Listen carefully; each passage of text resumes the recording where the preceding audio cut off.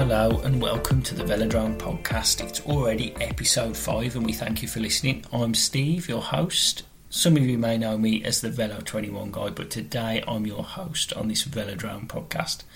So once again, we thank you for listening. We've got another great guest lined up for you today. So if you haven't had a chance to listen to the other episodes, we've recorded 4 great episodes which have gone out. Obviously, you can catch up with those wherever you listen to your podcasts.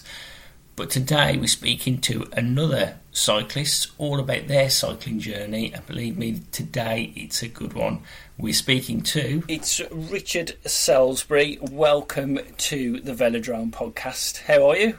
Good, thank you. Yeah, thanks for having me on. Yeah, no worries. Thanks for coming on. So one thing I want to do with all the guests as well is just quickly talk about our relationship. Basically, I didn't follow your sort of personal page, I suppose, your Pedal Precision page, sorry. Yeah. But I followed some of your other pages that we'll talk about as we go through the podcast for a long time. And then you messaged me saying, I've got this story, would you be interested in getting me on the podcast? And yes, I would. So here you are. And we're having a little chat about it. So obviously it's a cycling chat. And you've got quite... an amazing cycling journey, really. So where did it all start for yourself? So like many people, I think, obviously used to mess around on bikes all the time when I was a kid. Sort of earliest memories are of being outside the front of our house, you know, making a ramp out of a plank of wood and 2 bricks, and then getting my sister and her little mate to judge our jumping competition and stuff like that. So they're sort of my earliest bike memories, to the point where my dad actually made me my first bike. Like, he took some absolute shed of a bike and resprayed it and put some white wall tyres on and stuff like that. I thought it was really cool. Yeah.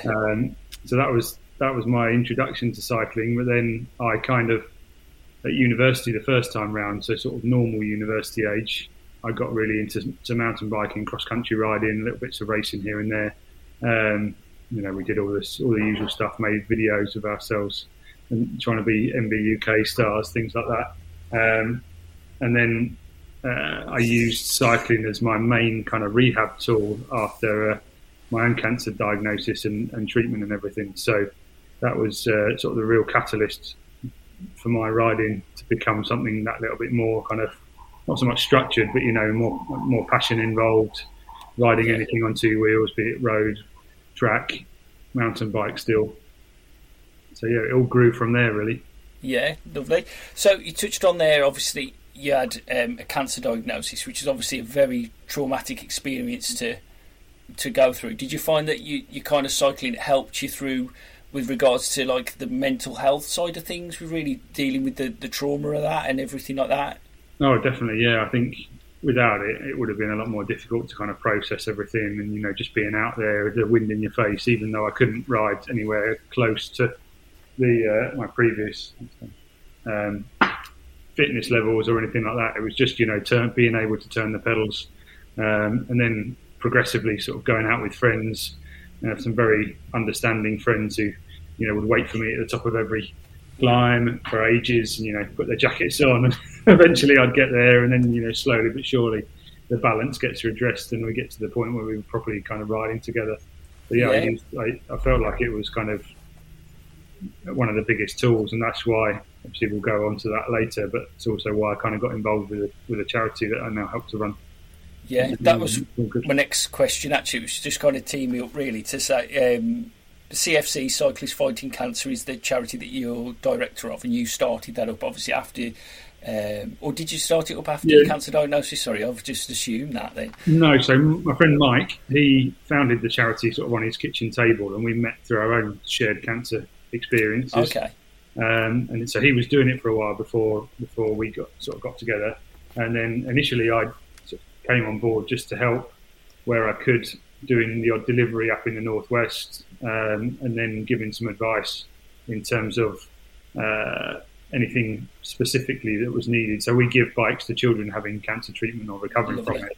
That's the mission, and that always varies. Anything from, you know, a child who's had you know, something that's not affected their body hugely, but it's helping them recover, and they might just need a normal balance bike or a BMX or a mountain bike, and we'll get them riding, and they use that in the same sort of similar way to what I did, to recover cardiovascularly and fitness and strength and everything, right the way through to amputations and children who've lost limbs, completely lost their balance, don't have much control, so that we can get tricycles, adaptive bikes. We can basically do anything really, just to get them out there, and that's all part of it. The well-being piece, the mental health elements, just the feeling like you're still alive and you're not sort of this, specimen in the hospital. It's all part of the process. So I joined Mike, and we've been doing it now for 16, 17 years, and we've gone from kind of raising as much fundraising as we can via the normal kind of avenues, be it events we did ourselves or people doing sportives for us, running marathons for us. We've hosted our own sportive events over the years and things, taking groups of people out to do things like the Vattenrunden in Sweden, the Raid Pyrenees, Alpine Challenges, all those kind of good things. And now we've sort of changed the model a bit, so we've now got 3, hopefully soon to be more, charity bike shops around the country, which they all now sort of provide us with a big part of our revenue. So they're a bike shop like any other bike shop, but a big part of the stock is donated bikes and parts and kit. Lovely, yeah. Because how could people get involved with supporting CFC if they wanted to?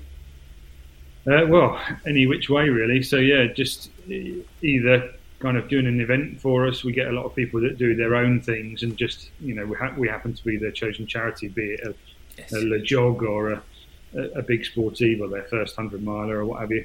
And then obviously the other thing is quite simple, to just shop in the shops if you happen to be. So we've got one in Chorlton here in Manchester, and then 2 in the Midlands, so Cheltenham and Stratford-upon-Avon. And we're looking for somewhere in Leeds, and that's another call to arms. If anyone knows of any really nice retail units with some warehousey type accommodation at the back, then give me a shout. Okay. We're kind of looking all over the country really, but our mission is to end up with a charity bike shop anywhere where we've got children's hospitals that we're trying to get bikes to children. So it kind of creates a community in a full circle. We've got a shop there so that the children can come and collect their bike, and they've got somewhere to attach the donation that they've been given from it, and then people in the surrounding area will also then hopefully fundraise for us and all those other good things. So it's all kind of connected together, and that's the plan. Lovely.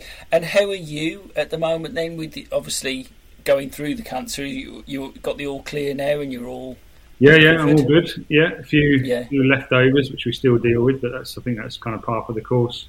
Because as you mentioned, it was 16, 17 years ago. Well, it's more than that now. So it's 22 years for me now. Okay. 2001 when I was 21. You can work out how old I am yourself.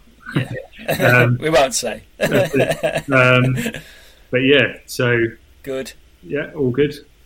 Good stuff. Can't complain.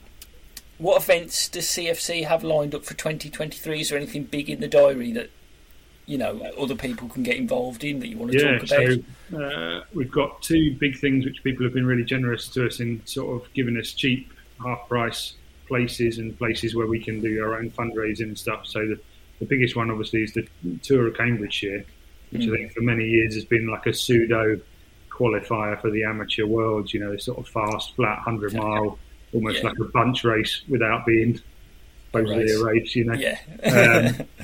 But if you so we've got a number, I'm not sure how many of them there are left now, I'd have to talk to Rachel, but we've got quite a few places on that which they've given to us at a reduced cost, which we're passing on that saving to anyone that wants to ride for us. And we even don't really ask for like a minimum sponsorship. It's just that we hope that once people get to know our charity, there'll kind of there's a vested interest into doing as best as they can, and raising whatever they possibly can. So we've got a load of spaces on that. We've got a load of places on a coast-to-coast ride in June, I think that is. These are all usually, that's the coast-to-coast tends to be around the summer solstice kind of time to give the most daylight. That's right. I think this one is a bit before that, because we're also, I'm personally going to ride So I did a little thing a couple of years ago that rode from my house here to my parents' house in Essex, where obviously I was for my treatment. So it was like a 20th anniversary thing at the time, and it just me and my brother-in-law and a friend rode the whole way, and then other people kind of jumped in and did stints. So we did it was a 350k or 221 miles as it was. Yeah. That was the point. It was 20 years on. I was 21 at the time. It was 2021. So it was all the 221s. Yeah. But the route was actually really, really good. So this year I've kind of created more of a structure around it. And I think so far we've got 10 or 12 of us doing it. Right. Kind of we're going to keep it to that kind of a squad feel, so that we've got support vehicles and then enough provision for that sort of dozen people, and we're not kind of creating this huge group on the road or anything, but that always gets a bit unwieldy, doesn't it? But that should be really good. But that's on the summer solstice. So I think the coast to coast that we're involved with is a couple of weeks before. Oh, okay, good stuff. Yeah, there's some great events there then that people could sign up for.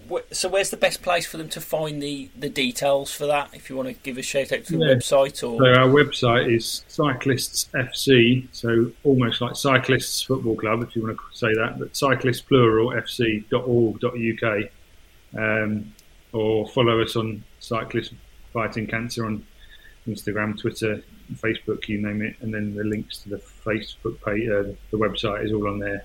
We're pretty good with socials. We've got the charity bike shops have all got their own page as well, so you can kind of keep up to date on, nice stock that's coming in. It's a strange one because we always have different things. One week we might get a really cool retro, John Tomac mountain bike in, it's almost, brand new, and then the following week there might be a really nice road bike that's, a lady's small carbon road bike with really nice group set on it or whatever that the people might be looking out for. So it's quite nice in that way. We're not just got the same stock week in, week out. Yeah, it's always different. Obviously with the donation, it's any kind of brand, it's anything, isn't it exactly. Really? It's anything goes, not like a traditional bike shop maybe that sticks to one sole brand. You're seeing everything there, so there's a good mix. Mix. And we got stuff as well. A lot of the bikes that we sell obviously are kind of the lower end in the value proposition, the 100 to 150 pound mark for people to commute back and forwards to work. But then we go right the way through. People have gifted us their Linkski titanium road bikes and all sorts of stuff that then people have been able to pick up for a song. And everyone gets, so every single pound that we produce from the shops goes directly to providing more bikes to children fighting cancer. So there's not there's no middlemen or anything like that. We use every bit of revenue we can to buy more bikes and give them away. So that's great. And I mean, on the message that you sent me originally, you touched on the amount of turnover that you actually do through CFC, which was absolutely phenomenal. Yeah, so I think this year we'll tick over our 10,000th bike that we've given away to children, and it's sort of growing year on year. So I mean, last year, without trying to sort of flood things with numbers, but each shop, turns over 150,000 in a year, and then we've got the fundraising and the trust funds and all those kind of things that we apply to on top of that. So it's going really well, and the more we make, the more we spend giving away. I mean, to give you a context, obviously a BMX or a mountain bike we can pick up, and we've got contracts with Trek and Doors and Squish bikes for the little ones and things like that. And they're relatively, £300 to £500 for a good mountain bike that's lightweight, and that's a lot of the thing. It needs to be a good bike for a child who may be a bit weak and doesn't have the fitness already to lift something heavy from a supermarket type thing up. But equally, at the other end of the spectrum, a tricycle which has leg braces on and a body harness and the ability for mum and dad to steer it from behind, and a fixed wheel that can be removed with a pull of a pin so that they can start to do it themselves, this sort of thing.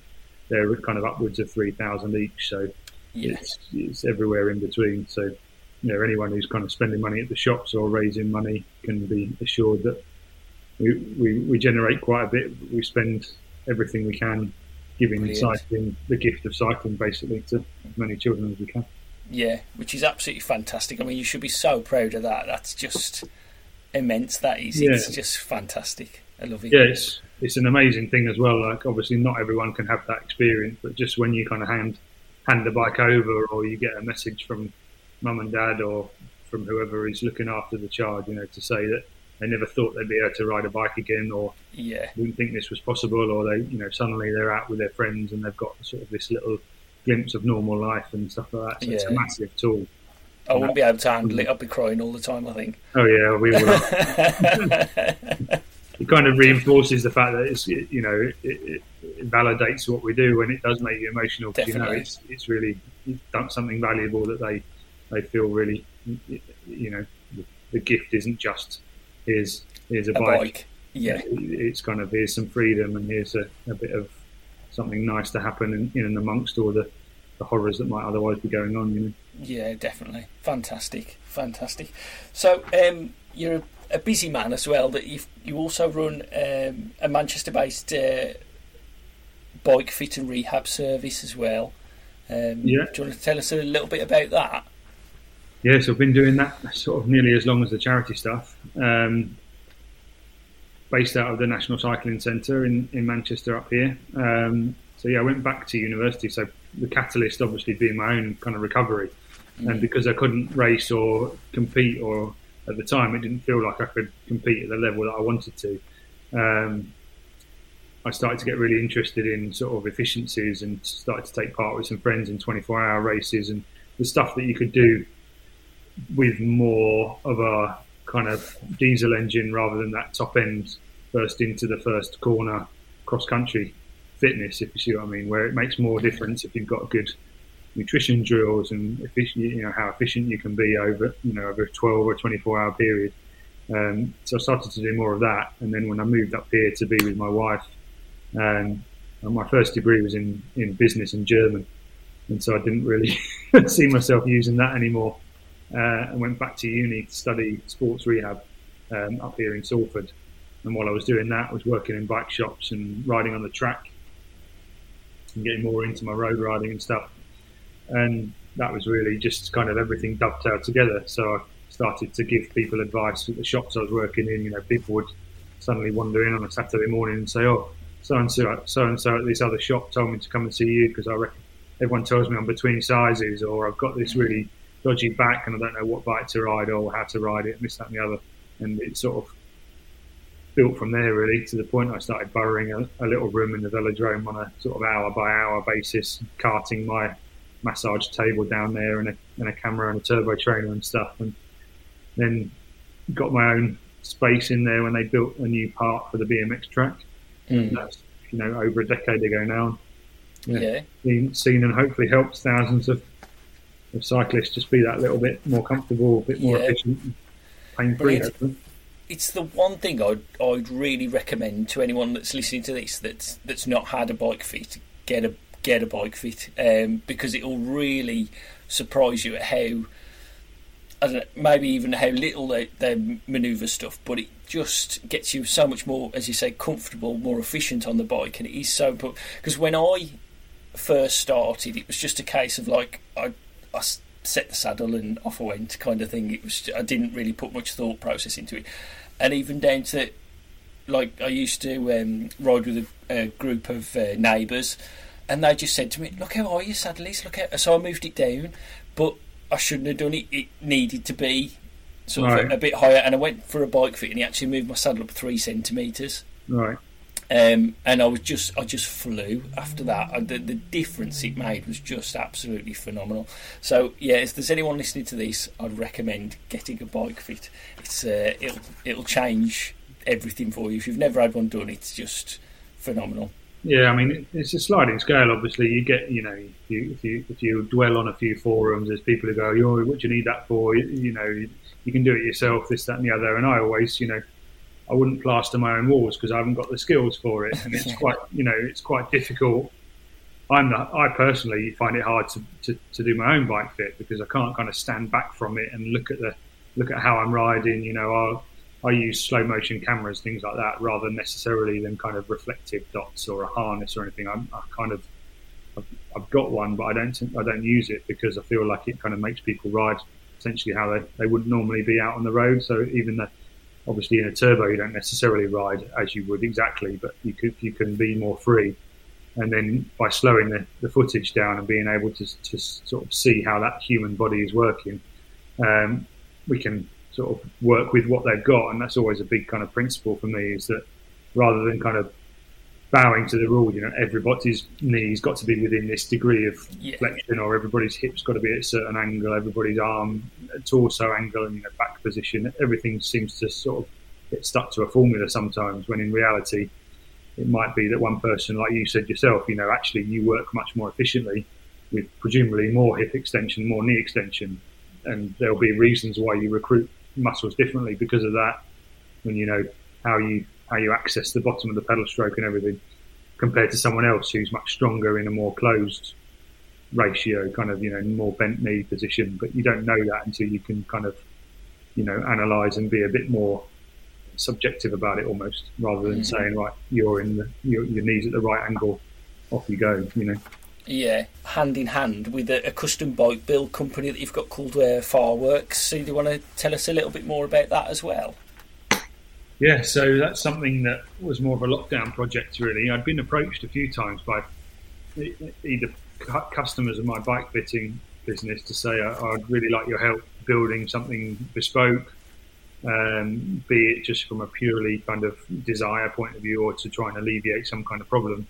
And I'd also been approached by a couple of bike manufacturers to say, actually, we get quite a lot of people who need or want custom geometry, and we don't have anyone in your area to kind of forward them on to be able to provide us with information about that rider to get the best fit geometry. So the first one, if you like, was Parley in the States. So they approached me and said, yeah, we do this completely custom tubing, custom geometry frame. You're talking £6,000-7,000 a frame set, but you can fine tune to the millimetre every tube, whether it be the type of carbon that's in the top tube versus the seat stays or the chain stays, right the way to every measurement possible, really.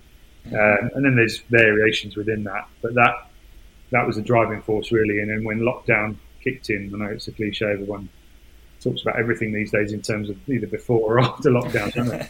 But yeah, obviously the velodrome closed completely. I was kind of at home doing homeschooling for my daughter, and then trying to sort of do other things in between times. And it gave me the opportunity to set up another little limited company to deal with importing things from the States or from Europe, and setting up accounts with the distributors and people like that, dealing with VAT and all those kind of good things that just bring more headaches than anything. But anyway, it was originally called something else. It was originally DreamWorks Bikes, and I'll leave that to people's imaginations. I had a bit of a interesting conversation or yeah, I feel like I know where you're going with that. Yeah. In the end, it worked out really well. I'm sort of not party to be able to say what happened, but we worked it out. So based on what I'm doing, what the charity does, and everything else, we came to an amicable solution. And then I needed to find a new name. So that's where I used to, because I said my old degree was in business and German. I used to live in Germany, and one of the half of the word for bike in Germany is Fahrrad, so it's half of that. But there's also a lot of sort of posh engineering companies and automotive tuning companies in Germany that are kind of something Fahrwerk, so Fahrwerk. So they're all kind of, you go and take your Audi to this place and get it tuned up or what have you. And it's, custom stuff. So I took that, turned it, put works on the end instead of the German Werk, and realised that didn't exist as a word. So in order to make sure that I was never going to come unstuck again or have anyone try and tell me that was their name first or anything like that. So that gave me that uniqueness, if you like. So that's what it is now. But it's all good. It's just really a vehicle to be able to help people from the ground up. So I'm not, again, like the charity shops, I'm not beholden necessarily to a particular brand. I've got some that I really like and I'm sort of passionate about and I work closely with. But equally, if someone comes to me and says, I've always dreamt about riding an Orbea or a Pinarello or Colnago 668 or whatever, then we can source the frame, and then it's just to be able to access. Okay, well, this is going to be the perfect crank length, the perfect stem, bars, designed. Everything can be kind of built from the ground up, rather than having to take something that's off the shelf and then say, right, well, I want to change the handlebars, I want to change the saddle, I need a layback seat post, all of those other things that you end up doing potentially and selling stuff on. This is more of a kind of bespoke, tailored option. That's the idea. Yeah, lovely. That sounds fantastic. Really, it's like you can get a bit of adjustment, as we talked about, obviously seat height and things like that. But then that, like you say, that dialing in, that fine tuning of every aspect of the bike to the finest millimetre that's the ultimate custom, isn't it? Then it's just exactly. I mean, it's bred from the desire. Like, obviously, I just want to help the people that come see me for a bike fit ride a little bit better, and I genuinely don't care whether that person's got their trainers on and comes for the first time, or they've been riding for 25 years, an elite level racer or whatever. If I can help them feel a little bit more comfortable or get rid of that niggle or whatever it is, then great. And likewise, albeit there is a kind of a higher ticket price implication, because you can't really get away with it. The numbers just don't stack up. If you're trying to build something for 1,500 quid, you might as well then go and buy the equivalent Trek or Specialized entry level bike, and you'll get more value for money that way. So there is a point below which it's not worth doing, but ultimately it's just if someone could be quite comfortable and perform quite well on an off the shelf, say Trek Madone, that they're going to spend 6 or 7 grand on anyway, then maybe for either the same price, if not a little bit less, or maybe a little bit more, we can get something that's 100% bespoke to their anatomy and their riding style and what they want to do with it and where they want to take it. So, it's just being that little bit more exacting about it, I suppose. So again, how do you want to give a shout out with websites and Instagram accounts and whatnot? Yeah, I feel like this whole thing, I've turned it into a bit of an advertising platform. That's fine. Sorry about that. It's Fahrworks, Fahrworks, WORKS.cc is the website. And then obviously I tag the little brand in every Instagram post that I do. So Fahrworks Bikes is the Instagram, and I'm Pedal Precision Rich on Instagram for anything kind of cycling or bike related. Generally speaking, that's a bit more kind of cycling Brad-esque, in as much as I just like taking photos when I'm out riding my bike. So it tends to be heavier on that. And then I try and get some bike fit bits and tips in there when I can, when I remember mainly. Because as I touched on at the start, that I followed you the CFC account for years. I followed that account, and then I put out about doing the Velodrome podcast and who would like to be a guest, and then you contacted me from your Pedal Precision one, which I didn't follow, and then obviously doing a little bit of digging to do a bit of research, and I was like, I realised where he's come from there and where this is, and I was like, brilliant. Obviously it's not just me posting on CFC stuff, we've got people at the office and Mike's posting as well, and some of our other trustees might post something every now and again, so it's everybody kind of pitches in and helps spread the word on that front, and then the television stuff is just me. Yeah, but then as we just touched on, you felt like you're making it a bit of an advert for yourself. But then obviously anyone that's listening to the podcast and that's listened to your bike brand and everything like that, they may be interested in having a look, getting in contact with you. So I'd love you.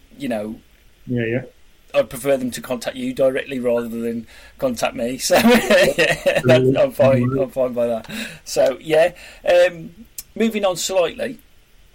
You were going to ride a Team Ram, but you couldn't go due to illness, unfortunately. Well, no, we did go.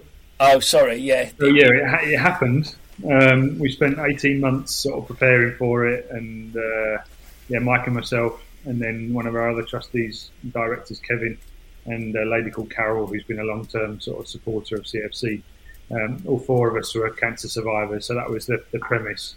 And we had it ratified by Guinness World Records. We were going to be kind of the first cancer surviving team to finish the race across America. So we had all that teed up, and we had a crew of 15 people helping us hopefully get to the end. So 2018 that was, and we set off for Los Angeles, California, and then unfortunately, it was my previous history that really came back to bite us literally in the backside. So that was all going really well.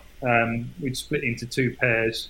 So I don't know if you know much about RAM. It's basically a 3,000-mile time trial, team time trial that you ride sort of in relay. But ideally, you ride sort of 24 hours a day for seven or 8 days non-stop with barely any downtime if you can possibly avoid it.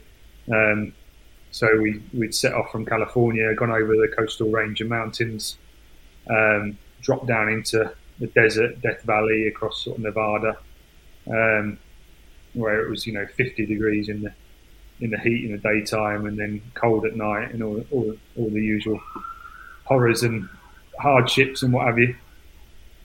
And it just, I personally believe that there was a lot of stress kind of getting out there in the first place. And that's a story for another podcast, and I've written blogs about it and stuff, so you feel free to have a look and read those blogs. But yeah, there was a lot of stress getting us to the start line, through no fault of the riders or anything, just or most of the crew. But just, we ended up sort of in California, raring to go and fitter than we'd ever been. But just there was a lot of things that were kind of last minute, and we were stressing about stuff. So then getting riding was kind of almost the release, we were actually going. But I feel like possibly that opened me up, and we had some sort of medical backup, and we had the medication with us and stuff, but I kind of ignored some of the signs, and didn't realise I'd picked up a kidney infection, which over the course of 3 days turned into sepsis and kidney failure potentially, and sort of started to not make any sense. And the night of day 3, my support crew took me into an emergency place in Colorado, thinking that I was going to get some fluids. I was dehydrated and this, that, and the other.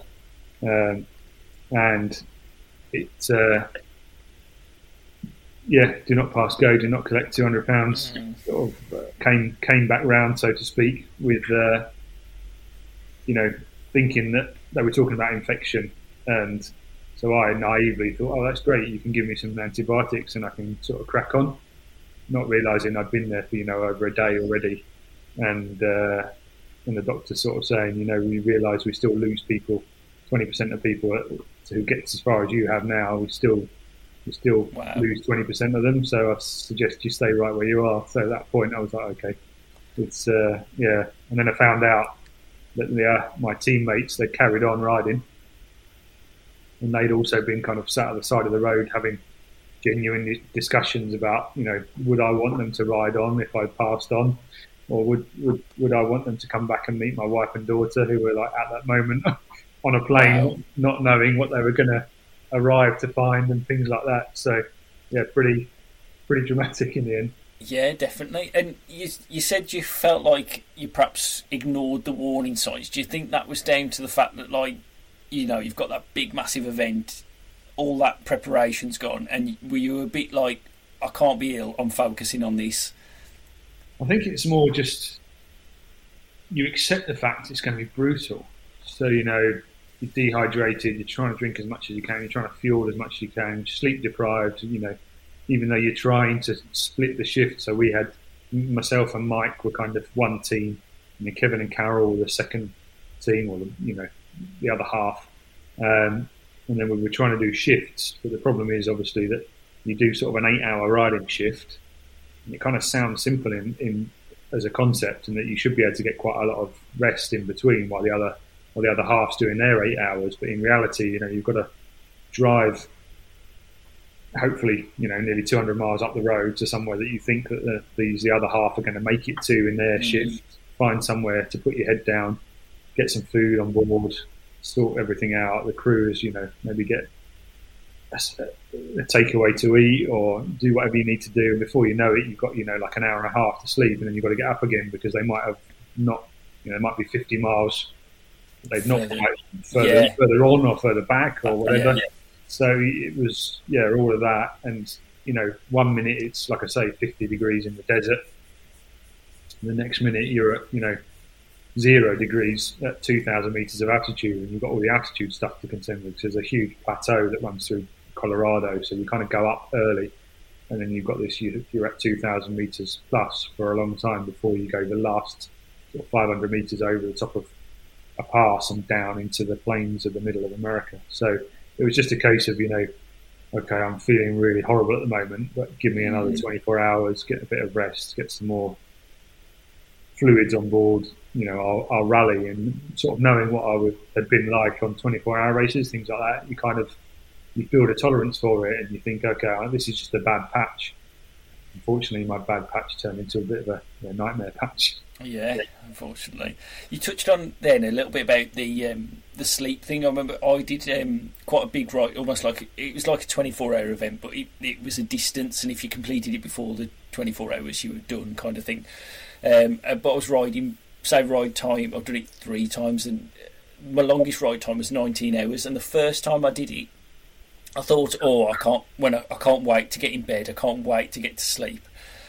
And I couldn't. I was lying, and I could feel my legs going as I was lying in the bed, and it was like I can't switch it off. I think caffeine gels and all sorts that I'd had throughout the day to obviously keep me going were then in my system, and I just couldn't switch off. So, like you say, trying to get that, you think, 8-hour shift, 8 hours off, to spread it out, but it's really difficult to switch off, isn't it? And especially knowing that you've got to go again, plus a 200-mile ride, it's just, phenomenal. Exactly. You're trying to rest in the car as well. Obviously, we ended up getting sponsored by a rental car company, which was amazing. We turned up at Los Angeles airport, and this sort of row of Cadillac Escalades were there sort of waiting for us, which was amazing. That was one of our kind of last-minute results with the help of the film crew that we had. Even then, like, they're the most incredible vehicles, like huge things with big sort of armchair style front seats and stuff. But even then, you're trying to kind of sleep, struggling whilst driving along, and trying to, you've got someone in the back telling you need to eat more food or do whatever. So it's one of those, isn't it? If you imagine a 24-hour race, that you can see the end of that one almost. Whereas for RAM, it's kind of like, okay, we've got a 24-hour race, but then we've got to bolt on 6 more of those back to back to back to back. So it's just So what happened with the other 3 riders then? So they carried on. Okay. And long story short, they got stuck in an electrical storm somewhere, sort of Kansas-y kind of way, which meant that at least half the team had to kind of dive under. There was like an underground bunker under a church. They went down in the basement of this church and got a bit of shut-eye for an hour or whatever it was, and then kind of came back out once the storm had passed. There was a load of ambiguity as to whether that had fried the transponders, the timing chips and things like that, this storm. And they were trying to get new chips out to people. And then, to add insult to injury, there was kind of, apparently there's film footage of this, but I'm yet to fully see everything. But they were kind of I'm in an iron as to whether they were going to make the cutoff for the Mississippi River, which is one of the big kind of cutoff points. They did make that; they made it fine. And then there's another kind of timing cutoff further down the line. I can't quite remember exactly where that was now. But there was this conversation between the race organisers and the crew chief, and apparently the crew chief was told, okay, you're making up time, you're actually doing really well, you've got plenty of time to spare. And we won't go into that today, but for one reason or another, he kind of put the phone down and turned to the rest of the riders and some of the crew and said, they've told us we're probably not going to make that cut off, we should probably just sack it off here and call a DNF. And so they went to a hotel, and sort of everybody, made peace with the fact that they'd had to finish. Had spent a night in a hotel in Indianapolis, and then woke up to realise that actually they could have made it in the long run. And it needed a real, if they'd been able to find sort of a good leader, or in the crew chief, or someone who could just kind of harness the energy and get them to push through. We could have made it, but like, obviously I wasn't there. They must have been in absolute bits by that point, because there was only 3 of them riding. So, there's no blame involved. It's a shame that it didn't work out. Yeah. Oh. Yeah. bit of a tragic one. And there's there's like 8 hours of film footage out there on a hard drive somewhere that we've even now still not quite got around to getting finished up as a film. But it would be a good story to tell, I think. Yeah, if we can get it finished. Definitely. So have you got anything else big lined up for this year, personally, on the bike? So my ride from here back to Essex is happening again. Like I said before, we've got a dozen of us or so doing that, which would be really nice. And then obviously the CFC sport. Most of the riding that I do these days is kind of geared around whatever we're doing for the charities, so there'll be things happening during a year that you think to yourself, okay, well, I'll get involved with that event. Or last year, Mike was trying to ride the Tour de France route from the year that he was born, so I went out with him and did a few days of that, helping sort of driving a van and then doing some riding when I could, and took a friend with us and we sort of shared driving and riding, sort of getting him to sit on our wheels and dragging him around, so to speak. But yeah, generally challenges and things like that keeps me honest. I like to think, if I've lined up something that's, whether it's one 300k ride or whether it's a week long something or another, then it means that there's something there that suggests, okay, I need to stay fit, or I need to get back on it after Christmas or whatever, Yeah, it keeps you motivated for it. Yeah, exactly. Yeah, that's it's it. Always good to have something like that, isn't it? Yeah. So, just some of the questions that we ask all the guests that we're going to go through now. So, are you a calf-stopped cyclist? Absolutely. Yeah. So, what were you having? I mean, cafe stops are again another kind of broad spectrum, aren't they? If you're with a group of people, it might involve, proper food, whether that be a sandwich or some beans on toast or whatever. If everyone's stopping for a good chunk of time and you've got all day, then yeah, a hot sandwich or a beans on toast. But if I'm stopping, to be fair, even if I'm by myself and it's 3 hours or less ride, I won't stop. If I'm out for longer than that, I usually plan it around somewhere where I know the people who run the coffee shop, or there's a destination involved, be it a friend's house or a coffee shop that, like I say, like I know someone there, or, you can say hi, grab a coffee or a pastry or whatever. Or usually, if that's the case, then just a good coffee and a pan au chocolat or something like that. Yeah. So your guess number 5, and that was the most definite answer that we've had from everyone. It was just boom to the point. Yeah, absolutely. There are plenty. I do plenty of rides that I don't stop, but if I've got time, I like a stop and just I don't. I agree. I think one of the guys who I listened to one of the other episodes said he finds it hard to get going again. I've kind of sort of the opposite problem. It takes me ages to get going in the first place. When I start riding, it takes me a good hour and a half to get warmed up. But then, generally speaking, I'm pretty good after a quick coffee stop. If we all sit there for hours, then okay, I'll have some pretty heavy legs afterwards. But if it's just a coffee and a cake, then I'm all right. Good stuff. So, what's your sort of annual mileage then? What are you doing a year? Good question. I try and aim for like a 200k a week average. That tends to be kind of doable without kind of sacrificing family time and all that sort of stuff. So I try and get out once or twice in the week, and then for a bigger one on the weekend, which tends to top up somewhere around that 200 mark. And then you get those nice, bonus weeks where you manage 300, 400, 500 if you've got a week off, or you go away somewhere and you get three or four huge rides in or whatever. But yeah, that balances out. In my head, that's because it rounds out to roughly a nice 10,000 kilometres a year target, which I either do or don't make. I'm not particularly. A couple of years, I've really kind of tried to make sure I hit it, but I'm too old for that now. I just take it.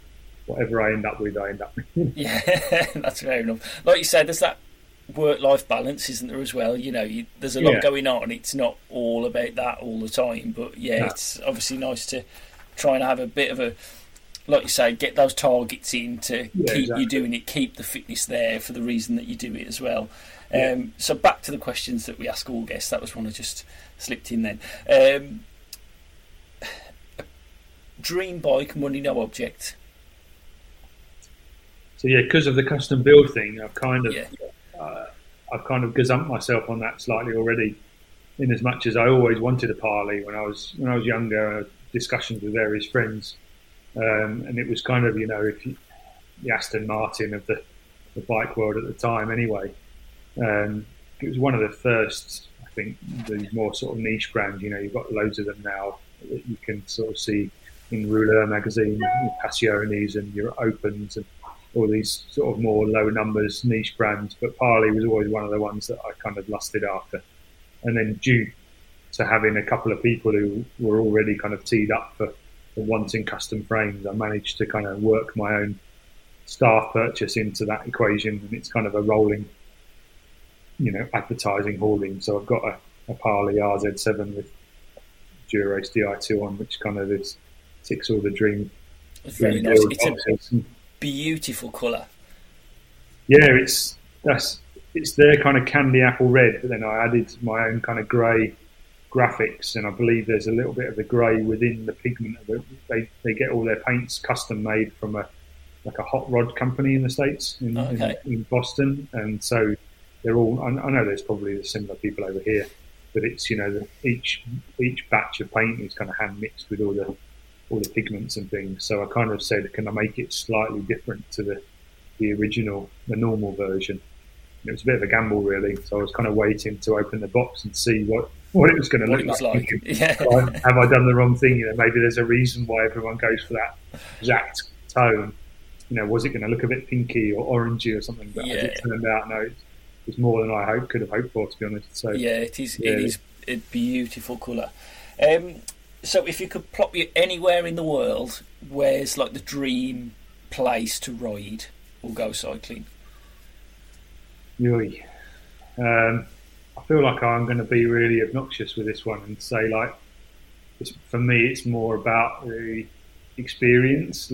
Okay, whether that be one particular ride because you're with a group of like-minded individuals. There might be 5 of you, there might be 50 of you, there might be 10,000 of you doing the Vattenrunden around Sweden, or the Etape de Tour. The experience that you have on that particular day. As far as roads go, I always think back to, we rode Paris-Nice a number of years ago with a bunch of friends, and there's the classic kind of roads down from sort of the inland down towards the coast at Cannes and Nice, and I just got this memory of descending. I'm not much of a climber, so the best memories are kind of the flats on descents for me, that's for sure. But yeah, just me and 2 or 3 friends descending down a road that's, that kind of James Bond style. You can see the ocean in the distance, but it's all sweeping curves, all nicely cambered, smooth tarmac. I suppose that's the kind of utopian dream. But having said that, like I say, I'd probably, if you put a gun to my head, I'd probably trade that for, 5 hours in the Peak District with 4 of my best friends, So. Yeah. Do you know what?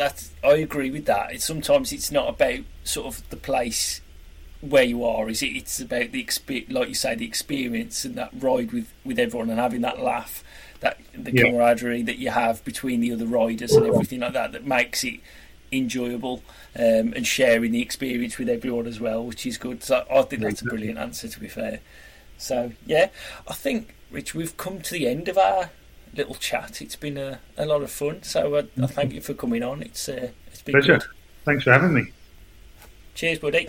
Take care. All the best. Well, that was absolutely fantastic talking to Rich there about all the experiences that he's had.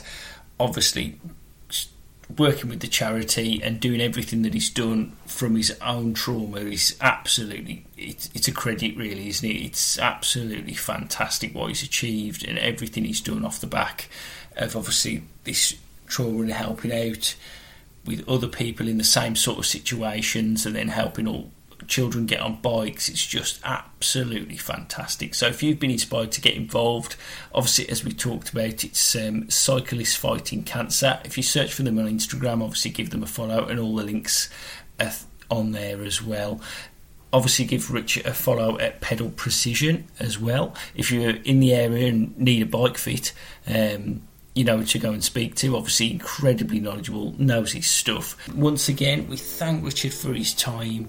We thank you for listening. I've been Steve, the Velo 21 guy. Thanks for listening to this episode of the Velodrome Podcast.